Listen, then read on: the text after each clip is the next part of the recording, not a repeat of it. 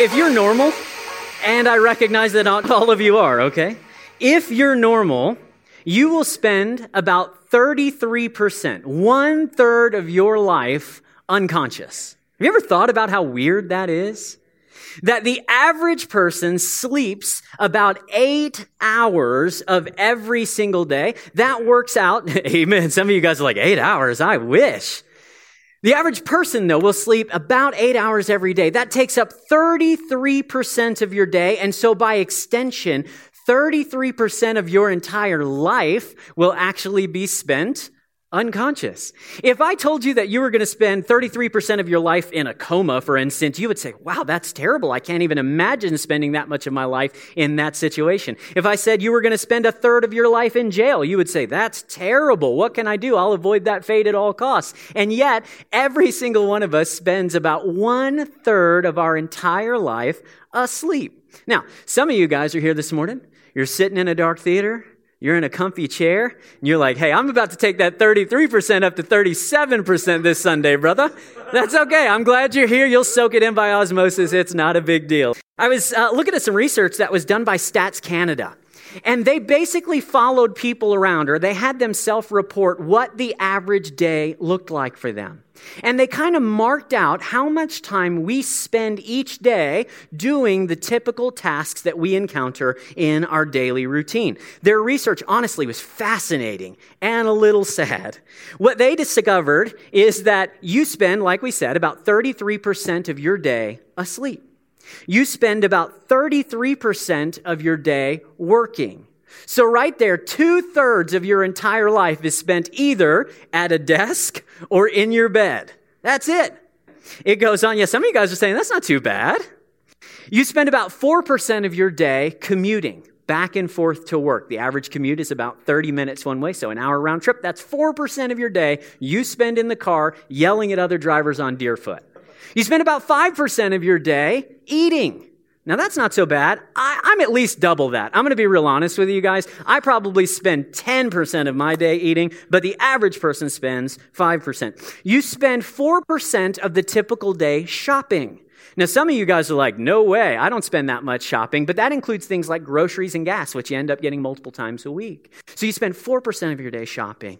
They found out that if you have children, on average, you'll spend 8% of your day directly supervising or caring for your children. And then the last thing, and this blows my mind, the last thing they discovered is that the average person spends 8%, that is 2 hours of every single day online or looking at social media. When you add up all those numbers, what you find out is that 95% of your day is spent in these 7 tasks. That you're really in a routine day after day after day, whether you realize it or not. That extra 5%, that's really not a lot of time for new and different and exciting adventures in your life. No wonder you feel like you're in a routine. No wonder we call it the daily grind, where day after day after day, it seems like everything is just the same. We're incredibly busy. Our schedules, our clocks are full of things to do, but I think there's a real fear among us that although we're busy, we're not actually accomplishing very much. There's a fear in my heart that although my schedule is full from Monday to Sunday, that at the end of the day, I'm missing out on what's really important in life. I'm personally afraid that I'm staying active, but I'm missing what's most important, that I'm running out the clock, that life is passing me by, that I'm just doing time each and every day. At Connect, we believe that you were created for more than that.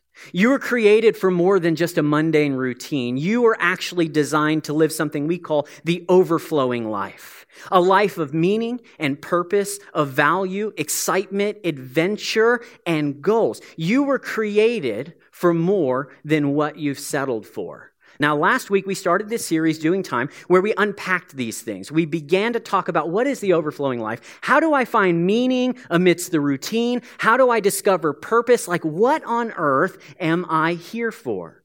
And last week, I challenged you to come up with your own reasons. What do you think you were put here on earth for? Do you believe you're a total random accident? Do you think you were put here to be a good dad or a wonderful wife? Do you think you were put here to make the world a better place? We left last week up to you and we said, you decide what it is that you think you exist for.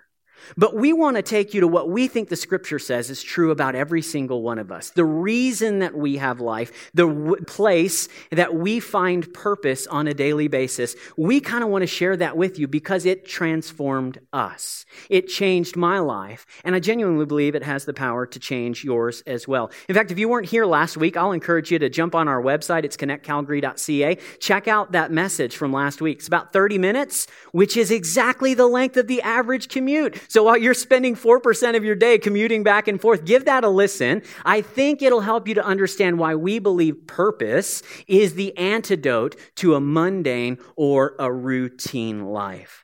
So we talk about the overflowing life here. If you come here very much, you're going to hear that quite a bit because we think it's important. We believe you are actually put here on earth for 4 things. We want you to experience 4 things every single day in your life. And we believe if you can experience all 4 of these things, not just 1 or 2, not just 3, but if you can get all 4 of them present in your life, then you will discover the meaning, the purpose, the beauty, the hope that you've always sought after in your life. These are the 4 things. They're on the screen here.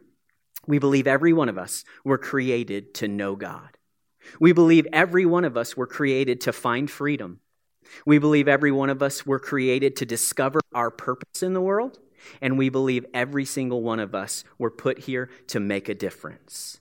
If you can do those 4 things, I promise you, you will have life overflowing. Life that has meaning and purpose and goals. I promise you, it will change the way that you look at your daily routine if you can take part in these 4 things. Now, this morning, we're actually going to start with knowing God. Because I believe it is possible for each of us to know God. We're going to start with the most controversial one right off the bat. The second I say it's possible for you to know God, for some of you, the tension level just ratchets up already. Just the mention of it. And that's because you've been taught that in polite company, you don't talk about money, politics, or beliefs in God. You just stay away from them altogether. And maybe in your experience, those conversations haven't always gone so well at work or at the Thanksgiving dinner table, when the subject of God and knowing Him came up. No matter where you fall on that particular issue, you may not have always had the best experiences with it. And the reason for that is because although the word God is only 3 letters long, it is the most loaded word in the human language. When we say God, every single one of us brings to that word all of our questions, all of our fears, everything we've ever heard from our parents and our friends and the media and history textbooks. It's like that tiny little word gets loaded with all of this extra meaning and weight and charge behind it. We start to ask questions when people talk about God. We say, wait a sec, how do you even know anything about God? I mean, like basic questions. Is there only one God or are there many gods? Is God loving or is God angry? Does God command us to feed the poor or to strap on suicide vests? Like, what God are you talking about, Dan, when you say it's possible for me to know Him? Because all of us come with these preconceived ideas about who God is and what He's like. A Jew is going to have a very different conception of who God is than a Jedi. Did you know Jediism is an actual religion? Check it out. It's pretty interesting. And a Baptist is going to have a really different conception of God than a Buddhist will, right? So we've got all of these differing ideas that are competing about what God is like and what His fundamental nature is and all of these different things. We're shaped by our beliefs and our backgrounds. Here's what I want you to understand. Nobody approaches the discussion about God from a neutral perspective. Nobody does. We all bring our history and our doubts and our questions and our fears into that conversation. So when I start talking about knowing God, there's a lot of background noise that's going on in your mind. Your experiences in church, your experiences with religious people at work, with your family members who told you they're that there is no God. There is a lot happening just at the mention of those three little words. Some of you guys come from a slightly more agnostic bent, you know? You're like, wait a sec. You can't even know what you're talking about, Dan. I mean, you're talking about knowing God, but which God are you mentioning here? You talking about Yahweh? You talking about Allah? You talking about Vishnu? The flying spaghetti monster? Like, which God are you even discussing here when you say it's possible to know God? Some of you are more scientific, and you're like, come on, this is silly anyway. A belief in God is kind of antiquated. There was a time in history when people needed to believe in God, but now we can pretty much explain everything. So why do we even need to have these conversations about God? And so in the middle of all of this crowded sea of personal beliefs, and scientific discoveries and cultural traditions about who or what God is, how can I stand up here in front of you and say it is possible for you to know God? Well, I think to answer that question, to figure out how we can know God and why I really do believe it's possible, I want to take you to a conversation that Jesus had with his earliest followers in the Bible. And in this conversation, Jesus says something so profound, it became a game changer. Like literally, it flipped the script on conversations about God. It's no exaggeration for me to say that this conversation, these few sentences that Jesus spoke 2,000 years ago, changed the course of human history because people began to believe what he was saying is actually true. So we're going to look at John chapter number 14. We've got the verses here on the screen, so you can follow along there if you like. John chapter number 14. And let me set the stage for you, okay? What's going on here? Jesus and his 12 disciples are having what's called the Last Supper. You've seen those pictures where they're all gathered around a table, they're eating lamb, they're drinking wine and breaking bread together. And they call it the Last Supper because this actually is the final meal that Jesus is going to spend with these guys on earth. He's been traveling around and teaching people about God at this point for about 3.5 years. And he's been predicting all along, guys, the things that we're saying, the things that we're doing, they're going to change the world. And not always in good ways. People are not going to love everything we're saying and doing. In fact, at some point during that 3.5 year period, he begins to predict his own death. And the disciples are always like, no, Jesus. We would never let that happen to you. Don't worry about it. You'll be totally fine. You're going to die an old man in some Israeli retirement home. We got you. Don't worry about it. And yet Jesus knows that this is his last night. He knows what's coming.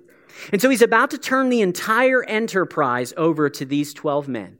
He's going to leave it in their hands, and so he's giving them the final instructions they need in order to carry on his ministry after he's gone.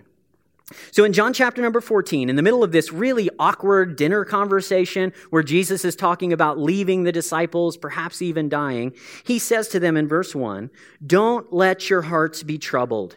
Trust in God and trust also in me.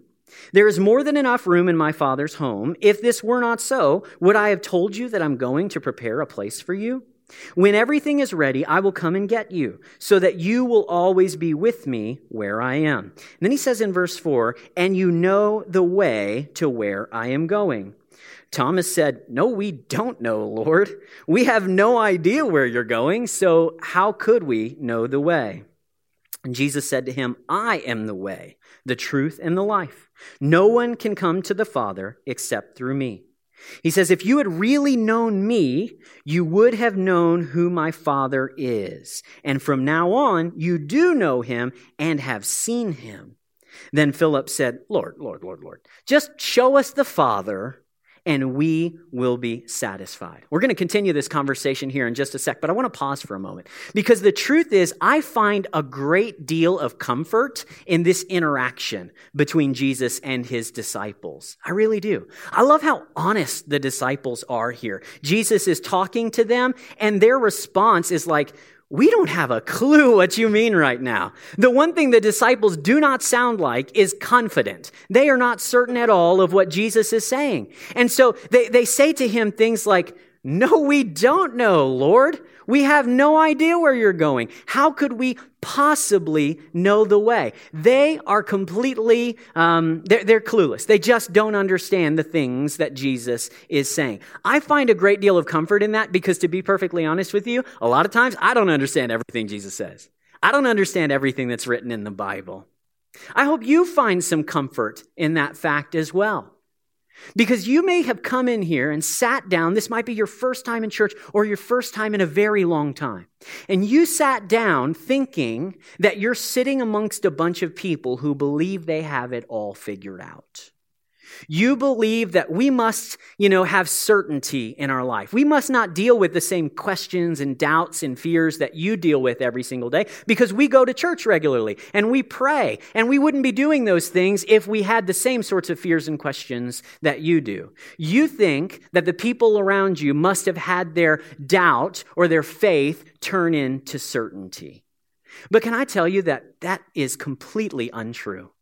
You're surrounded by people, many of whom are believers, who are trying to figure it out. We're reading the words of Jesus, we're seeing what the Bible says, and we're trying to understand what it means. We read something and we respond like the disciples. We're like, no, I don't know what that means. God, help me to understand. I'm trying to make sense out of it here, but I'm not sure how I can know you or know what you're saying. Here's the truth. I'm a pastor. I have multiple college degrees in the Bible. Okay? I'm a professional Christian. I get paid to teach people how to follow Jesus, and I'll be the very first one to admit to you how much I don't actually know. But the good news is, guys, you don't have to have all of the answers in order to know God. You don't have to overcome all of your doubts and questions and fears in order to know Him. You don't have to answer every objection that your university professor raised. You don't have to come to terms with everything the Bible says and be able to explain why God always says things and does things the way He does. You actually don't have to do any of that in order to know God. It is possible to know Him even if you don't have the answers, even if your life is full of doubts and uncertainties. Now, this is true of knowing people in general. Right? Amber and I have been married for 12 years. We dated for 2 years before that. So we've known each other deeply for 14 some odd years now. And the truth is, we still surprise each other. I don't know everything there is to know about her, and she doesn't know everything there is to know about me. There's always an element of the unknown in a relationship. I would never stand up and say, I get her. I know everything there is to know about her. And I would hope that she would never do the same to me. You'd never do the same about your husband or your wife or your boyfriend or even your parents. We understand intrinsically that when it comes to relationships, we don't have all the answers. There's always uncertainty. 12 years ago when I proposed to her, I knew she was going to say yes. I knew it. But I was petrified she was going to say no. I couldn't be certain. Just this week, I found out that my wife likes peanut M&Ms. For 14 years, I thought she disliked them. For 14 years, I'm thinking in her mind, she's like, man, Dan never shares the peanut M&Ms. He must really like those things. And in my mind, I'm like, well, she doesn't want them. We're still surprising each other in big ways and little ways every single day. Because in relationships, there's never certainty. You're never going to be able to spell everything out. You're never going to be able to have all of the answers. This is true of you and your kids. You know your children better than anybody on the planet, and they surprise you every single day with the things that they say and they do. You know them as well as it's possible for you to know anyone, and yet you couldn't sum them up with words if you tried. Imagine you did that. Imagine you sat down and you wanted to write down everything there was to know about your son. I don't care which son, pick one, your favorite one. You want to write down everything there is to know about your favorite son. And so you start writing, and you start with his physical description. You say, this is what he looks like. This is how tall he is. This is the color of his hair. This is how much he weighs. This is how he dresses. Okay? You write all those things down. Then you make a list of everything he likes and everything he hates. And then you take some time and you write down every single story you can possibly remember about them from the moment they were conceived all the way until today. If you put that together in book form and then you gave it to me, I might know a lot about your son, But that's not the same as knowing your Son. There's a huge difference. Because information can't communicate all there is to know about a person. If I were to read that book, I would know lots and lots of stuff about your kid, but I wouldn't actually know them. Now, here's the thing. If that's true of your relationships with your wife or your husband, if that's true of your relationships with your kids, with your friends, with your coworkers, then why should we expect it to be any different in our relationship with God? The reason some of you guys have never come to know God is because you're still approaching him like he's a subject to be studied and not a person to be known. In your mind, you think if I'm going to know God, I've got to have him figured out. I've got to understand all the variables. I've got to be able to explain away everything about him. Can I just tell you, that's an impossible task from the very get-go. You don't have to fully explain God in order to know him. In the same way that you don't have to fully explain your kids or your wife or your coworkers or anybody else in order to know him. You can have doubts, you can have fears, you can have uncertainties, you can have unanswered questions, and you can still know God. Now let me take a quick detour and say to all the believers in the room, please don't drain the mystery out of God. As followers of Jesus, let's not talk like we have God all figured out. Let's not act as though we are experts on all things divine. Because what happens when we act as though we always have the answers, we have God figured out, we communicate to people that that's possible, and because they're not there, they think, well, I can never know God. If I wanted to know God, I'd have to study a really long time like the pastor did. Or I'd have to be super spiritual like that person.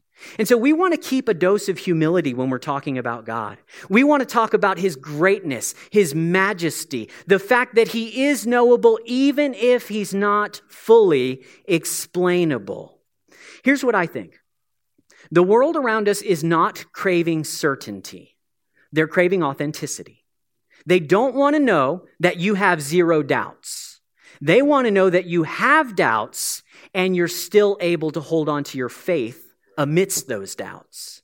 If you can communicate that, I promise you, you will find people at your job much more interested in what you believe. You'll have conversations with your family members that'll go differently than they've ever gone before because suddenly you're not communicating certainty, you're communicating humility. You're saying, I'm a follower of Jesus, and just like the disciples here in John chapter number 14, I don't know what he's doing a lot of the time, but that doesn't mean it's impossible for me to know him. So the disciples are confused. They want to know God, but they're unsure how to make that happen. And in truth, they're echoing questions that have been asked from the dawn of time all the way through the 21st century today. It's not the questions that are so radically important. It's the answer that Jesus gives them here in these next verses.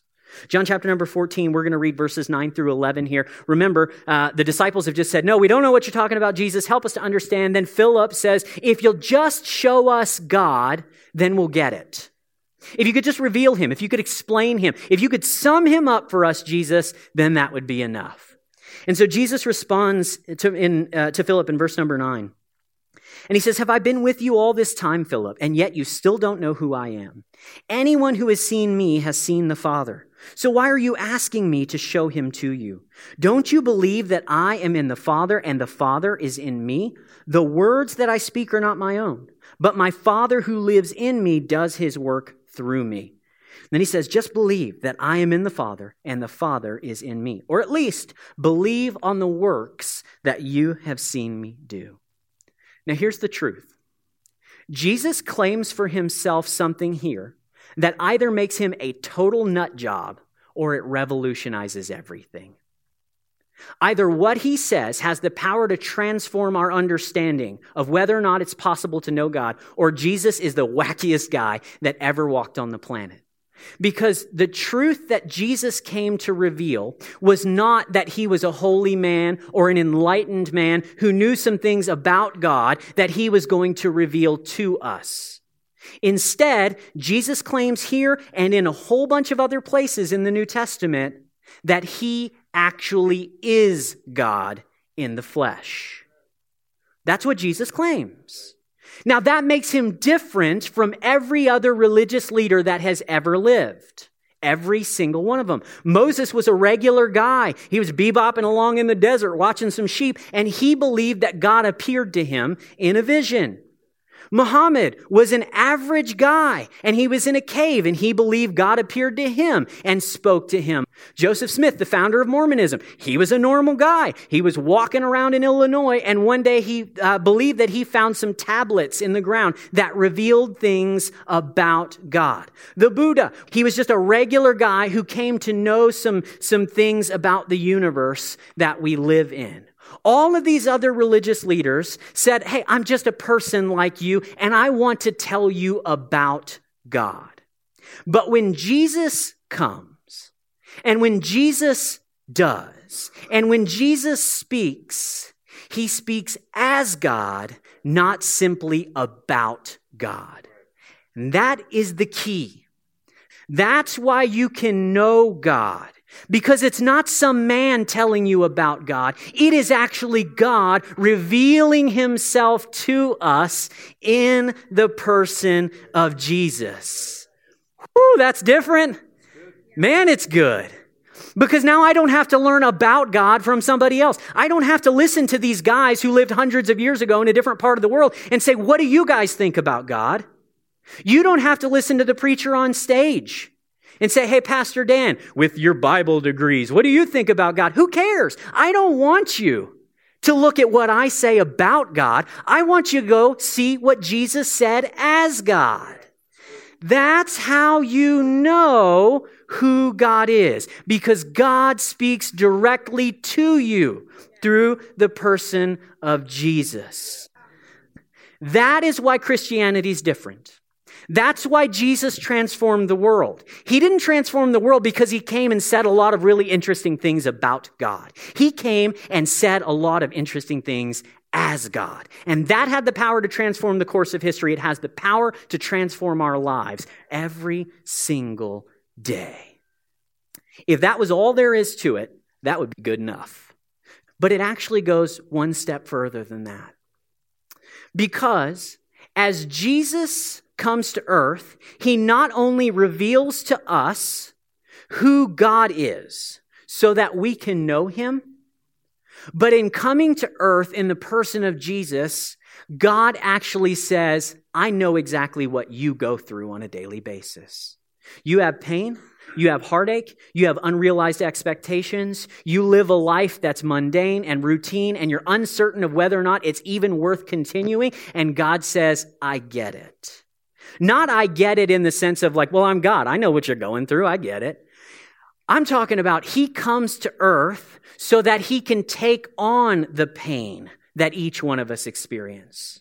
So that he can go through the heartache, the loss, the unrealized expectations. In the person of Jesus, he invades our world so that he can say, not just I know about what you're going through. He can say, I know what you're going through.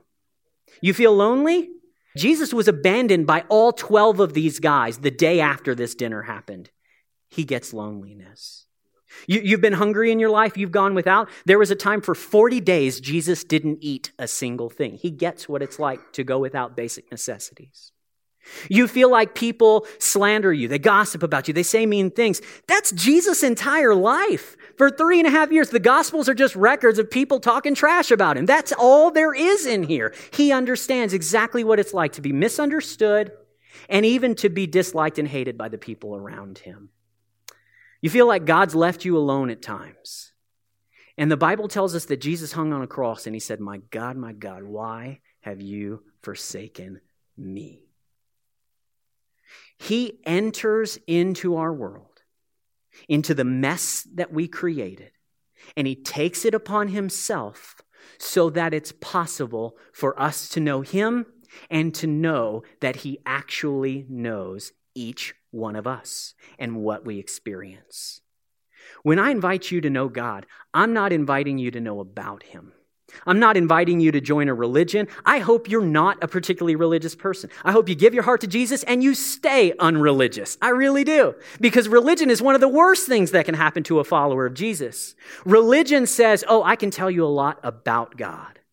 But a relationship with Jesus says, no, I know him and he knows me. It is possible to know him. It's possible to know God, not just about him, but to know him through Jesus Christ, his Son.